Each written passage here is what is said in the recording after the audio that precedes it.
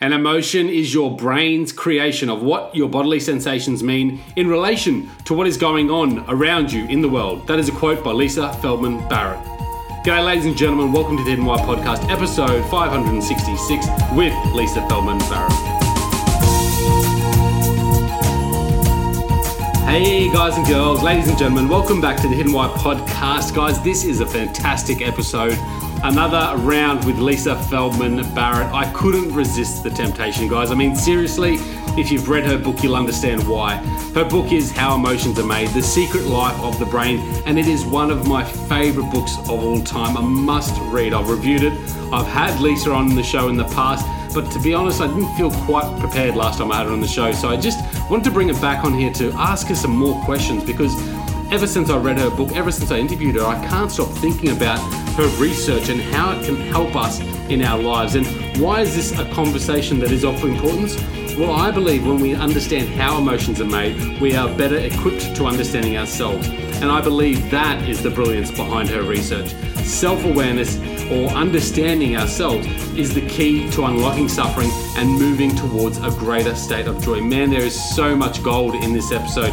We discuss the constructionist theory. We talk about how emotions are made. We discuss the differences between feelings and emotions, how they make us operate basically and live this life, and also positively how we can change and alter our emotions going forward so we can live the life that we really want. Guys, this is a fantastic chat. Let me know what you think. Jump onto thehiddenwhy.com, connect with me there, connect with Lisa, ask any questions you want. But other than that, guys, thanks for tuning in and enjoy this show.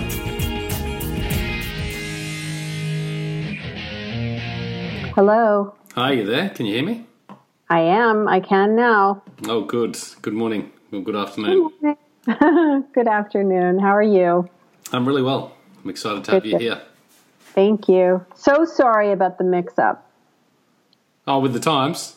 Yeah. No. Don't be apologetic. It's one of those things, isn't it? It's tricky. Yes, it is. Yes, it is.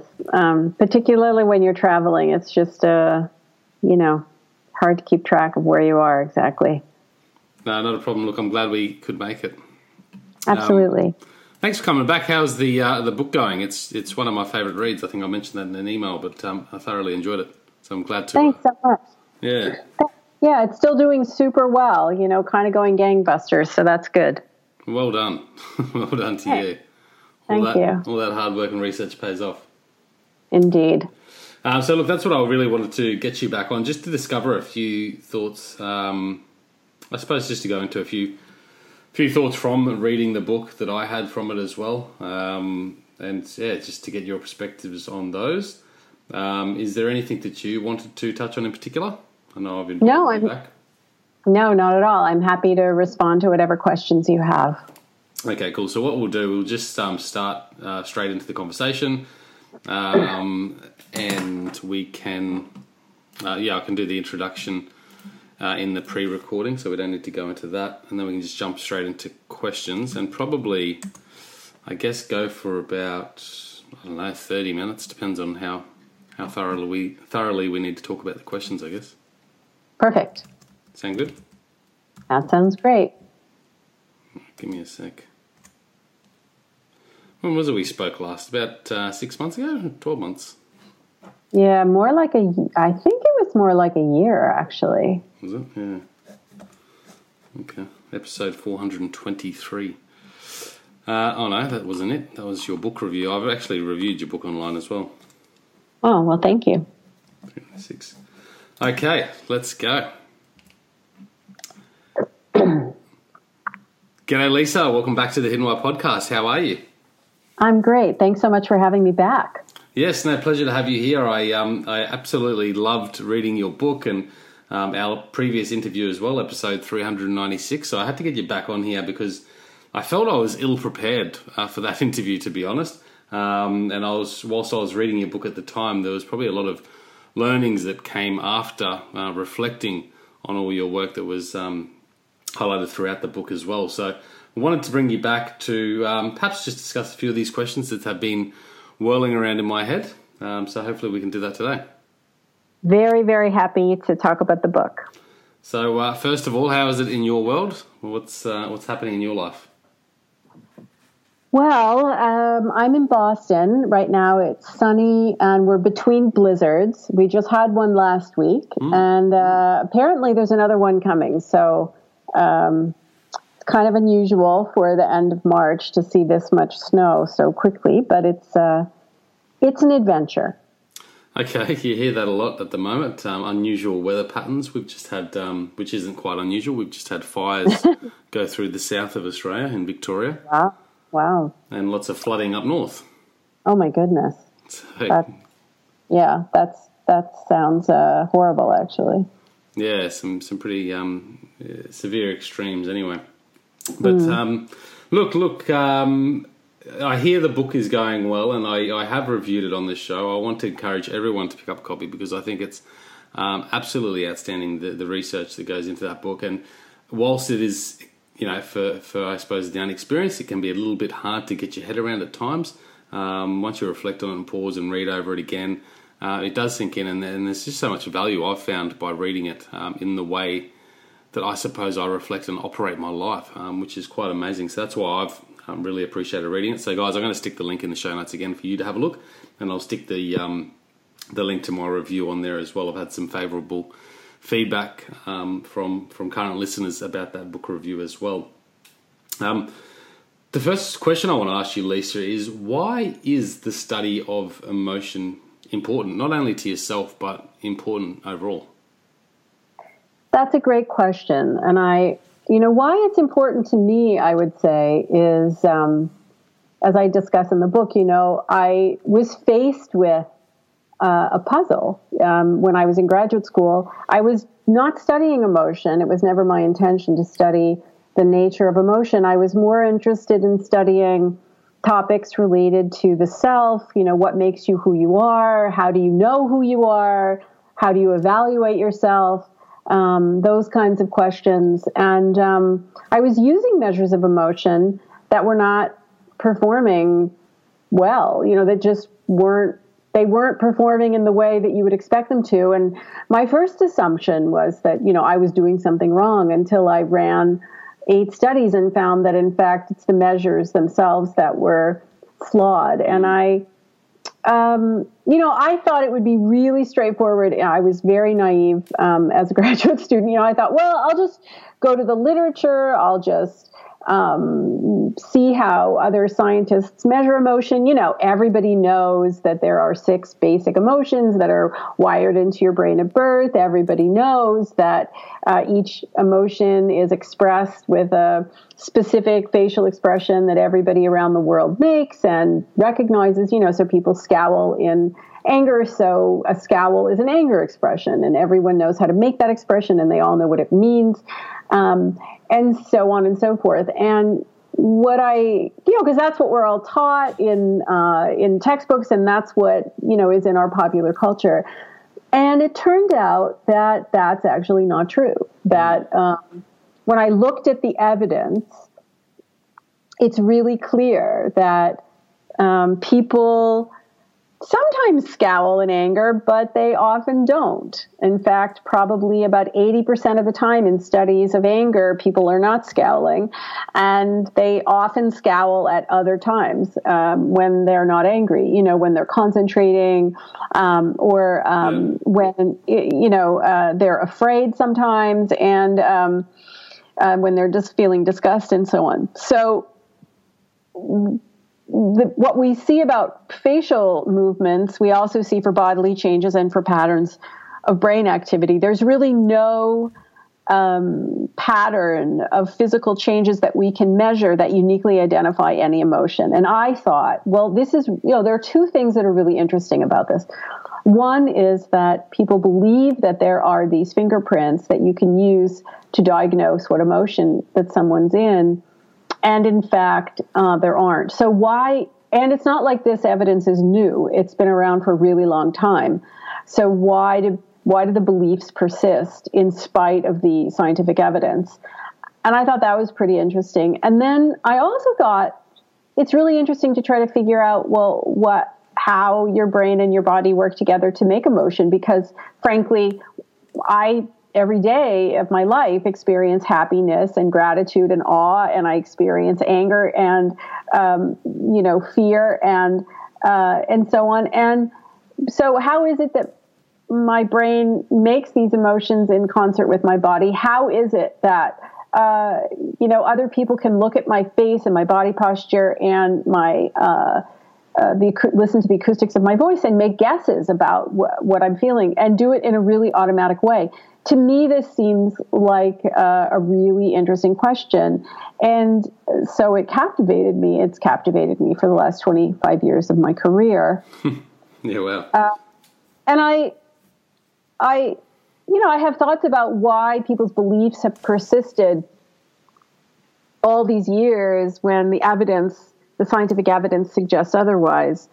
But I think it's important for people to understand the nature of emotion, how their brains and bodies work in concert with other people's brains and bodies to make emotion.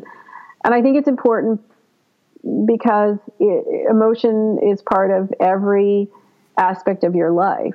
And having the wrong understanding of emotion is harmful. It's harmful in medicine. It's harmful in national security. It's harmful in the classroom. It's harmful in the courtroom. It's harmful. People are hurt, actually, by believing the wrong thing, and they're not helped when they could be. And I have to say, for me, that was a slow realization. For many years, people would say, I'd be at a dinner party and I'd be telling people about the research and how counterintuitive it is. And, people are pretty captivated by it. And their attitude was usually, well, this, makes really good, entertaining party conversation, but why is it actually important? And my attitude, was always kind of not helpful, I think. My attitude was, well, look, we don't ask physicists this question. We don't ask chemists this question. We don't ask biologists this question. We are interested in whether the Higgs boson exists just because it's there, just because it's a question. So we don't hold other sciences to this standard. And so we should just be interested in how the brain and body work because we're interested in how just for curiosity's sake. And then in 2013, I was working with a journalist who was writing an article about me and my work. And she came to me and she said, my editor wants to know who cares. So people are using the wrong ideas about emotion. Who cares? And, so I gave her my kind of standard kind of defensive scientist story. And she said, no, but I need to know, who cares? Why should anybody care? And she really motivated me to sit down and think about it. And when I actually started to spend a little time looking into the question, I realized, in fact, it's really serious, that the government has spent close to $1 billion, wasted money in the United States because they had the wrong beliefs about emotion. There are people who present themselves at emergency rooms around the world and die because the physicians and they themselves are using incorrect beliefs about emotion. So I discuss some of these examples in my book, and I think anybody who wants to be more in control of their own lives, be more of the author of their own story, be more of the architect of their own experience, really needs to understand how the brain and the body work to make emotion. And that information arms you and protects you from other people who will make mistakes. Yeah, well, couldn't have said that better myself. Certainly that's how I feel, is that, by understanding from reading your work, I have understood myself. I've understood how I'm relating to the world and how I can alter my experience to best benefit my happiness and also reduce my levels of suffering that usually are self-incurred anyway. So that's sort of what I take about it. And I love all those other points about, why emotions are so important for our society overall, because if we're diagnosing how someone feels or how we feel someone might believe or perceive the world, it could, how we then behave on that could have, detrimental effects at times as well, like you said. How does it help? Actually, the first question I might ask is, do all our behaviours stem from our emotions? Like, is all our behaviours, how we act in each moment, a result of our emotions and how we feel? Well, I might change the question that you asked me a little bit, because how we feel is not the same question as our what emotions are. So this is, I think, maybe one of the insights that comes from, decades of research that people find pretty counterintuitive until I explain it, and then it makes a lot of sense usually. And that's the following way to think about it: that your brain is not doesn't come pre-wired to make emotions, but it does come pre-wired to make physical feelings like comfort, discomfort, agitation, calmness, feeling pleasant, feeling unpleasant. These are not emotions. These are simple feelings that are part of every waking moment of your life. Right, so it's important to differentiate between the feeling and the emotion. Well, I would say sometimes these feelings become emotions, but they don't always. So basically, here's the way that I would explain it. Your brain did not evolve, no brain evolves in order to think or feel or see or hear or what have you. Your brain evolved to control your body. As bodies get bigger and more complex with more systems, brains get bigger and more complex with more systems. And you can think about your brain as kind of the financial office of a company. So just in the same way that a financial office of a company is tracking revenues and expenditures so that the company doesn't go, bankrupt, your brain is kind of doing the same thing. While it's creating thoughts and emotions and perceptions and so on, it's also managing a budget for all the accounts in your body. Like, do you have enough water? Do you have enough glucose? Is your heart beating fast enough? And so on and so forth. There's a technical term for keeping these accounts in balance. It's called allostasis, right? Your brain is attempting to keep all of the systems of your body in balance in a metabolically efficient way. And it's doing that by attempting to anticipate the needs of the body and then meet those needs before they arise. So, for example, if your brain is going to stand you up, it raises your blood pressure before it stands you up. Otherwise, enough oxygen won't get to your head and you'll fall and you'll hurt yourself, and that will be metabolically costly. And so when your body systems are in balance, you feel pleasant. When they're out of balance, you feel discomfort or unpleasantness. When your brain has predicted well, you feel calm. When it hasn't predicted well and you need to learn something, you feel agitated. These simple feelings of pleasantness, unpleasantness, comfort, discomfort, and so on, they give you a quick summary of what's going on in your body, like a barometer without much detail. Mm-hmm. And they're with you every waking moment of your life. And sometimes your brain turns them into emotions when they're particularly strong. But they also are these simple feelings are also part of thoughts, and they're also part of perceptions of the world. So, if some guy cuts me off on the highway, my experience is not, boy, I'm angry at him. It's, what an asshole for cutting me off on the highway. These simple feelings, which scientists call affect, become part of a perception. They become part of the person, a characteristic of the person. Like, that's a bad guy. That's a delicious drink. That's a beautiful painting. We're often embedding our simple feelings in perceptions of the world. Sometimes, though, we make emotions out of them. Here's the thing.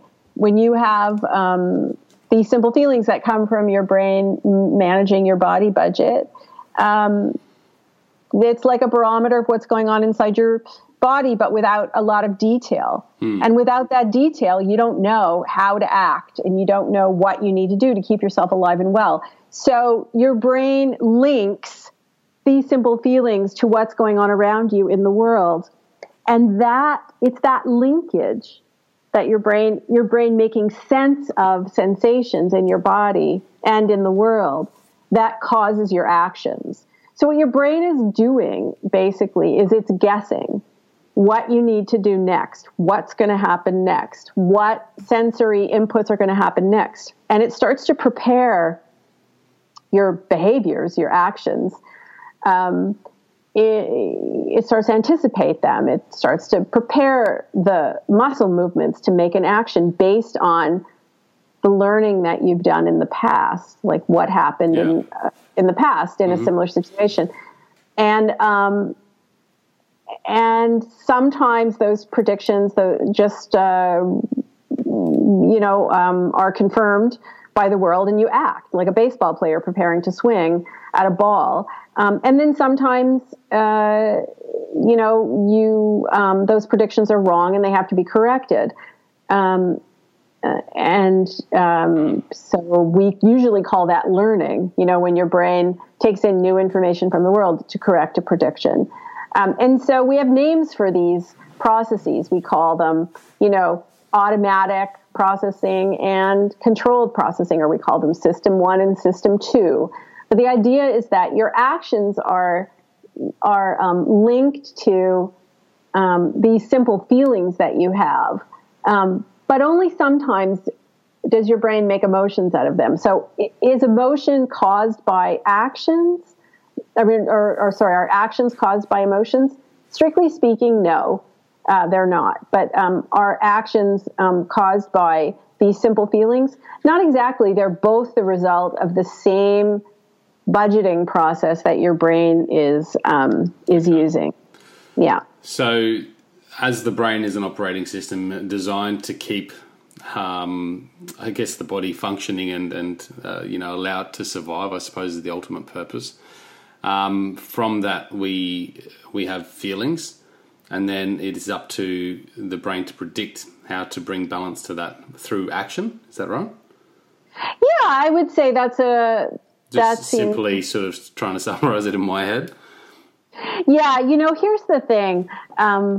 I've gotten a lot of compliments about the book because it tries to take very non-intuitive ideas and try to make them straightforward. Yeah. And so I think the thing for people to realize is that the difficulty in understanding how the brain actually works doesn't come from scientists being needlessly complex.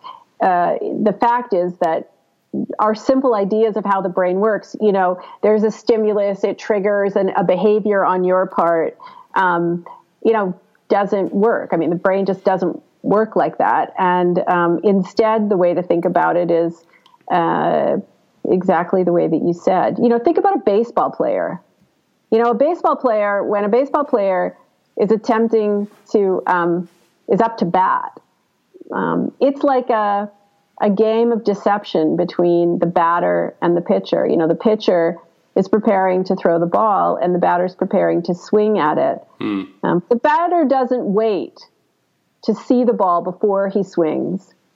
If he does that, if he waits till he consciously sees the ball and then swings, he won't be able to, he'll miss it. He can't possibly execute those motor movements fast enough. It's just the wiring doesn't allow it.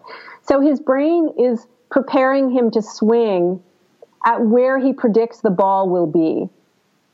And so he's making a prediction, and his actions are based on those predictions. And then, of course, the pitcher is attempting to psych him out and make him predict incorrectly. And so your brain works basically the same way as a pitcher's brain. Your brain is making a prediction about what you need to do next in order to keep yourself alive and well. And sometimes those predictions are correct and sometimes they're not. And if they're not, then you have to learn. So all those predictions that are occurring in that example, because it's quite a good example to explain it, that's producing a level of feeling in our body based on how the biological body is operating, and because obviously it's probably very intense for that baseball player. He's trying to be calm, and that's helping him in the process of predicting and then behaving. Exactly. So here's the really cool thing, or one really cool thing about how we're wired. We're wired, for example, to see the world in a lot of detail. There is a lot of contrast, a lot of color, a lot of detail to what we see. Same thing with hearing. We're designed to hear in a lot of detail, but we don't feel our own bodies in a lot of detail. We're not wired to do that. And with good reason, because if we were wired to feel every ache and every tug and every pulse, we would never pay attention to anything in the world ever again. So the inner parts of your body are kind of a mystery to you by design. And the philosophers call it tragic embodiment. It means, if you were aware of every single sensation in your body, you'd basically wouldn't be able to pay attention to anything in the world. You'd just be, think of either, the example. Yeah, the example. The example that people sometimes use is, you can be captivated listening to something on the radio while you're in the kitchen,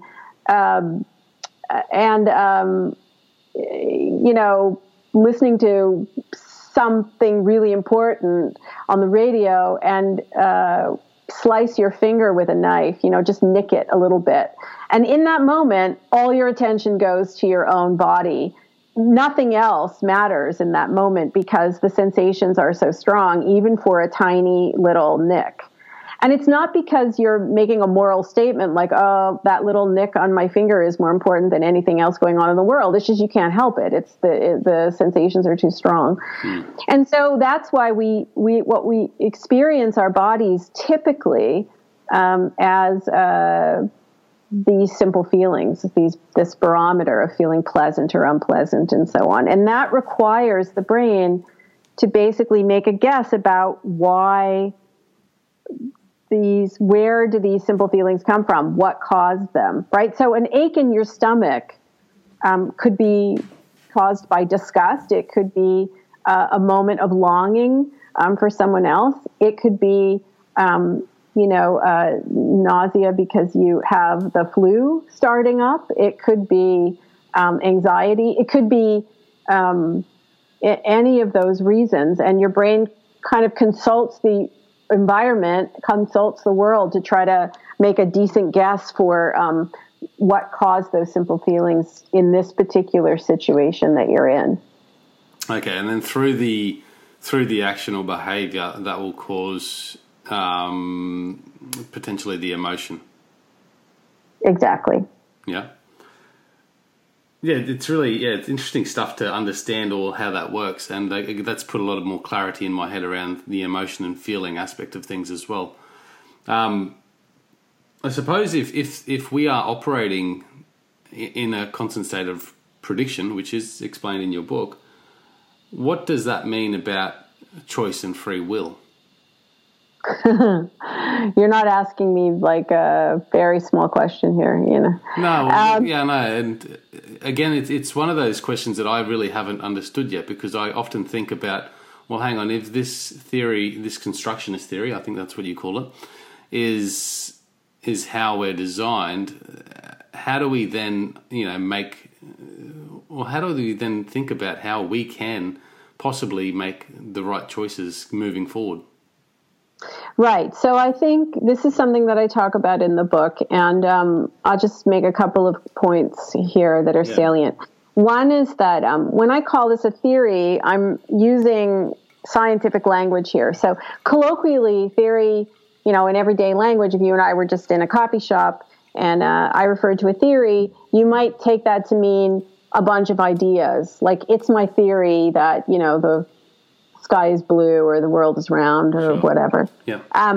But in science, a theory is a set of ideas that are backed up by a lot of data, a lot of evidence, you know? And so that when I call this a theory, I'm referring to it in the scientific way. Yeah.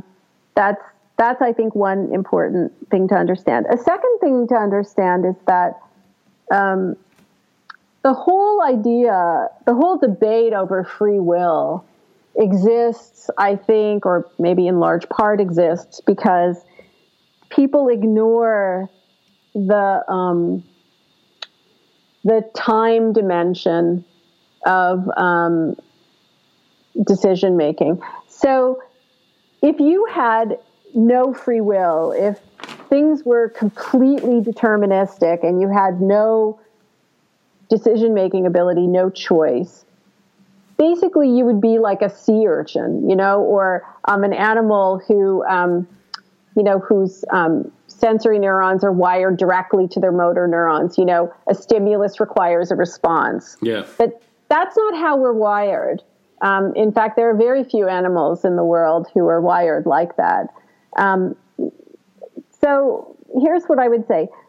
Our brains use the past to make predictions about what actions to take in the future. And most of those predictions occur, you know, in the blink of an eye, automatically, under the hood, under your threshold of awareness. You're just not even aware of doing it. That's how we're wired. But the predictions are probabilistic. They're not deterministic. Your brain is basically calculating the probabilities that its guess is right. That's the first thing to know. And the second thing to know is that your brain is what neuroscientists call generative, meaning that it can take bits and pieces of past experience and combine them in new ways to make predictions. So are your predictions under the control of the environment? Yeah, to some extent they are. But if you know that, then it means that you can cultivate experiences for yourself that will seed your brain to predict differently in the future. And that's one way that you can exert control, that you can have what philosophers would call free will. You can deliberately invest effort in cultivating experiences and actions that seed your brain to predict differently in the future. You do have circuitry in your brain that will put a kind of a brake on a prediction so that you can take in new information from the world that you didn't predict. That's what we call processing prediction error, or, learning. Learning, yeah. Yeah. But that's, and so that's, I suppose, another way of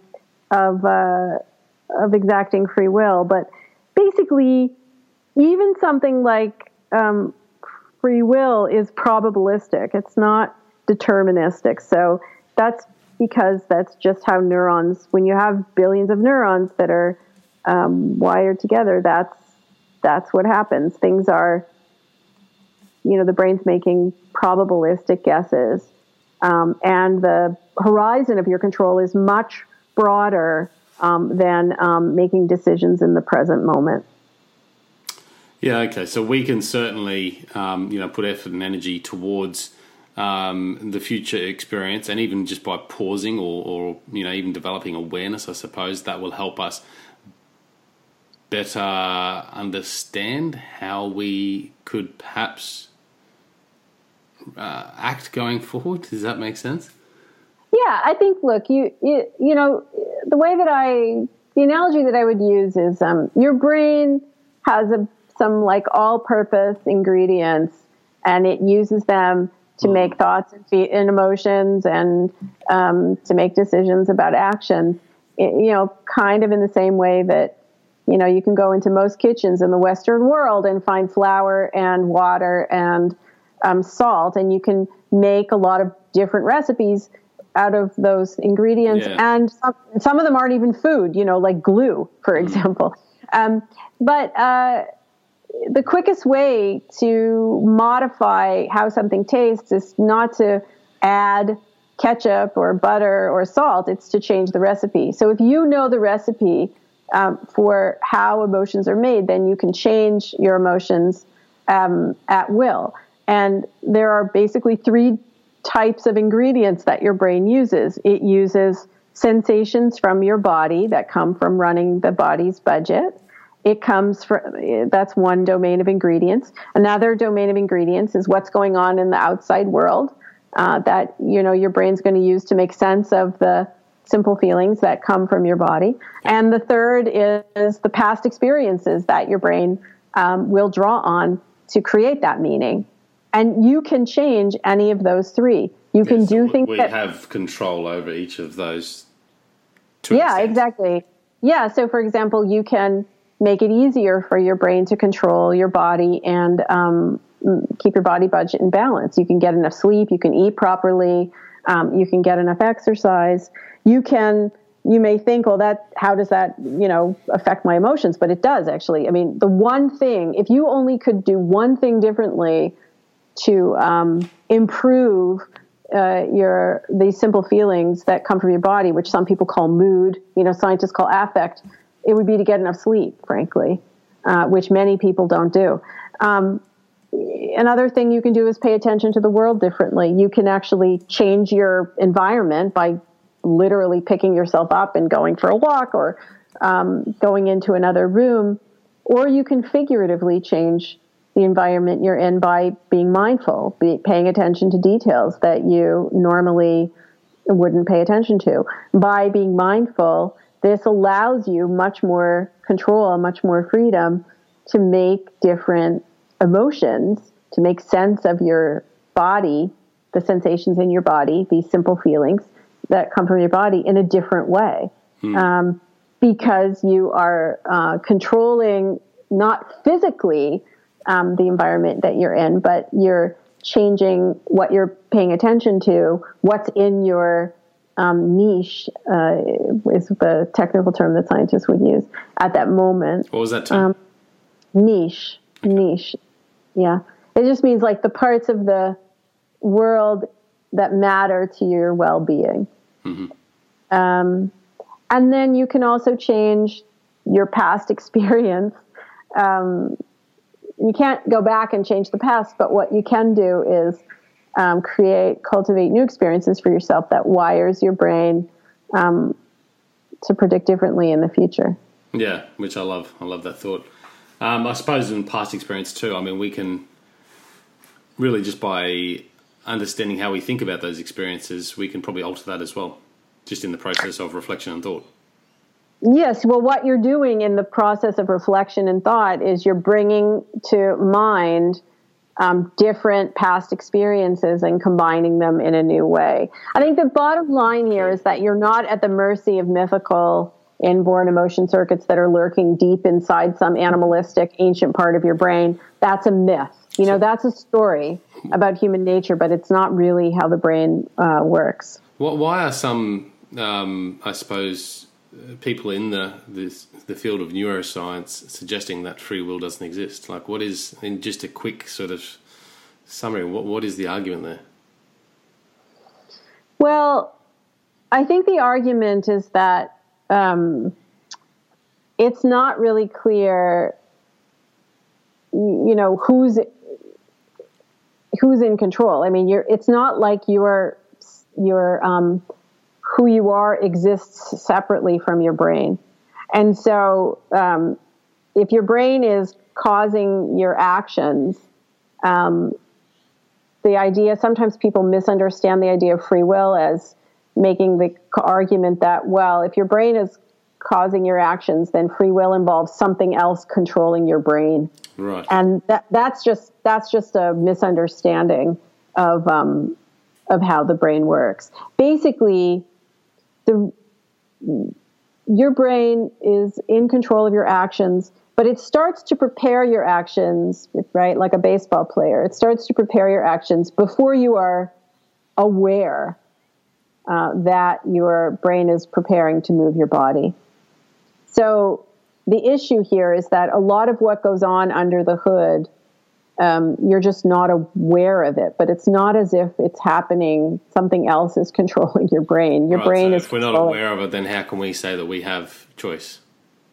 Right, but you do have choice. You just have to understand that what it means to have choice is maybe something different than you thought. Yeah. Okay. Yeah, because certainly once it comes into the field of consciousness, that's the moment that we get to decide on how we wish to proceed from there. In part, isn't it? Like, I mean, I know there's some things that we'll just react to. Like I think I used an example where I touched a hot pot that was on my stove, and I didn't realize I left the stove on, and I went to grab the handle and I burnt my hand, and immediately I was already reacting to the error of prediction. Yeah. So what's really interesting is that sometimes people, touching a hot pot's a good example. Sometimes people will they'll react to that prediction error before they feel anything, and then the burning sensation starts to happen. It's not like the burning sensation necessarily happens and then they move their hand. It's that they realize they've touched something hot, they move their hand, and then a second later they start to feel it. And the thing that the distinction that philosophers would make is they make a distinction between something you're conscious of and something you're aware of. So you can be conscious of many things that are not in the foreground of your awareness. So, for example, Lee, right now, you and I can't see each other. So are you sitting down right now or standing up? Sitting down. Okay. So there are experiences that your brain is conscious of but not aware of yet. But I'll say something and then it will bring those experiences to the forefront of your awareness. So, for example, can you feel the seat of the chair pushing up against your legs or against back of the chair pushing against your back? Yeah. Can you feel that? Yeah. But were those sensations in the foreground of your experience before I mentioned them? No, absolutely not. Exactly. So that's an example of being conscious of something, but not being aware of it, meaning it's not in the foreground of your experience. And this happens all the time. It happens with sights and sounds and smells. And it also happens with these simple feelings. Sometimes they're the focus of your attention. Sometimes they're just kind of in the background, like background noise, like air conditioner or heater blowing that you kind of ignore.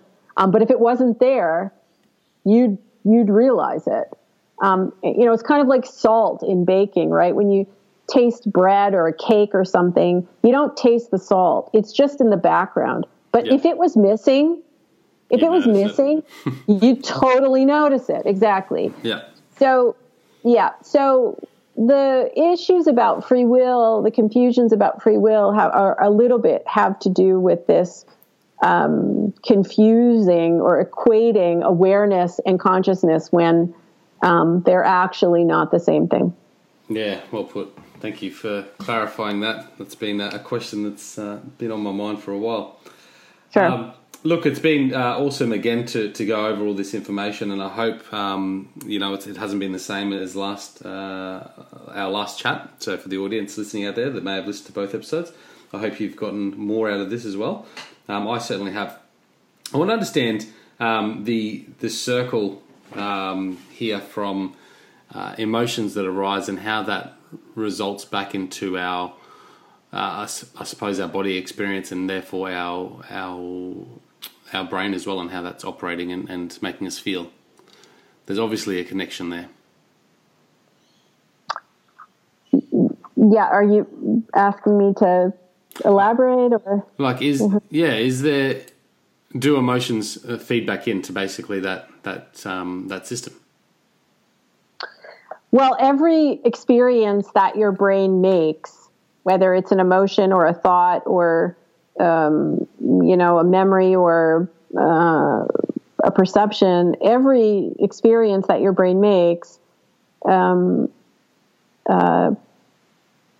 becomes available for your brain to make again. Once your brain is, you can think about it like, Right. like a recipe book, right? So it remembers. It can remember past experiences. So once it's done the hard work of making an experience, then it can make it again. And it's kind of like driving. At first, it takes a lot of effort. It requires a lot of effort to drive, but eventually it becomes really automatic. If you practice something enough, it becomes pretty automatic, meaning your brain can remember it pretty efficiently without a lot of effort. So every experience that you have is an opportunity for your brain to learn something new. If you practice enough, it becomes automatic. That's true for negative experiences, and it's also true for positive experiences. You are laying down the conditions for your brain to remember and remake the experience. Mm-hmm. Yeah. Mm-hmm. So with the emotion, I mean, the purpose, not even the purpose, but when we feel that emotion, let's say we're angry and we lash out at something by yelling, I guess that just feeds back into the system to be used for future experiences again. Yeah, exactly. Does that have a purpose? Like, and this is, again, just going around in my head here, but with that, like, let's just say if we got angry because someone pulled us off, what is the ultimate purpose of that? Is it to bring a sense of awareness to that situation so we can alter how it makes us feel? No, the ultimate purpose, if you can say that it has a purpose, is to just run things efficiently. The major biological consideration is metabolic efficiency.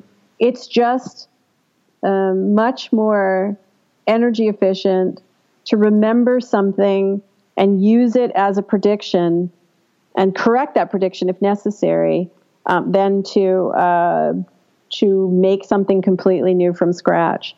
It's much more metabolically efficient, and frankly, that's what your nervous system cares about.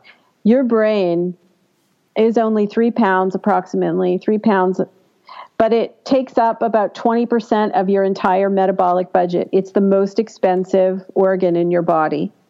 And about 60 to 80% of the metabolic cost of your brain is prediction. Engineers have known this for a long time, that in cybernetics, that if you want to control a system efficiently, you run a model of that system, make predictions about the system, and then correct those predictions. And that's what your brain is doing. Your brain is running a model of your body in the world. It's using past experience to make guesses about what your body needs and what is going to happen in the world around you. Okay. Using past experience. It's just metabolically efficient to do it. All brains work this way, not because of any need for awareness. Even single cell organisms work this way. Little amoebas and little bacteria and stuff. They also work predictively. Some scientists believe that the structure of individual cells mirrors the structure of the function of these the individual organs in organelles in individual cells work together the way networks in the brain work together. So the emotional component helps us really learn anything that's come through the era of prediction. I wouldn't say that emotions necessarily help you learn. I think simple feelings help you learn. Your brain will only learn something if it predicts that the new information is relevant. Beneficial, right. It's relevant to your body budget. if you need to use this information, if your brain predicts that it's useful information to use in the future, it will learn it. But learning is very metabolically expensive. There are two things that are most costly for your nervous system, metabolically speaking, right? One is moving, actually literally moving your body. And the other is learning, because it requires additional metabolic resources to change the firing of neurons, which is what is required when you learn something. And so those are the two biggest expenses that you have. And so your brain won't be, it's going to be like metabolically frugal, right? It's not going to be frivolous. It's not going to learn everything. It's not going to learn stuff that doesn't matter. It's going to learn stuff that learn patterns that it predicts will be useful in the future. And when a brain becomes metabolically inefficient, you'll get sick. Your immune system will get involved, and it will believe that your body is sick. So metabolic inefficiency is at the heart of many what are called metabolic diseases: diabetes, heart disease. Even some cancers have a metabolic basis to them. Can you hear me? Hello? Yeah, I can hear you. Okay, there you are. I don't know what just happened. No, can you hear me now? I can hear you now, yeah. It's weird, isn't it? It is weird.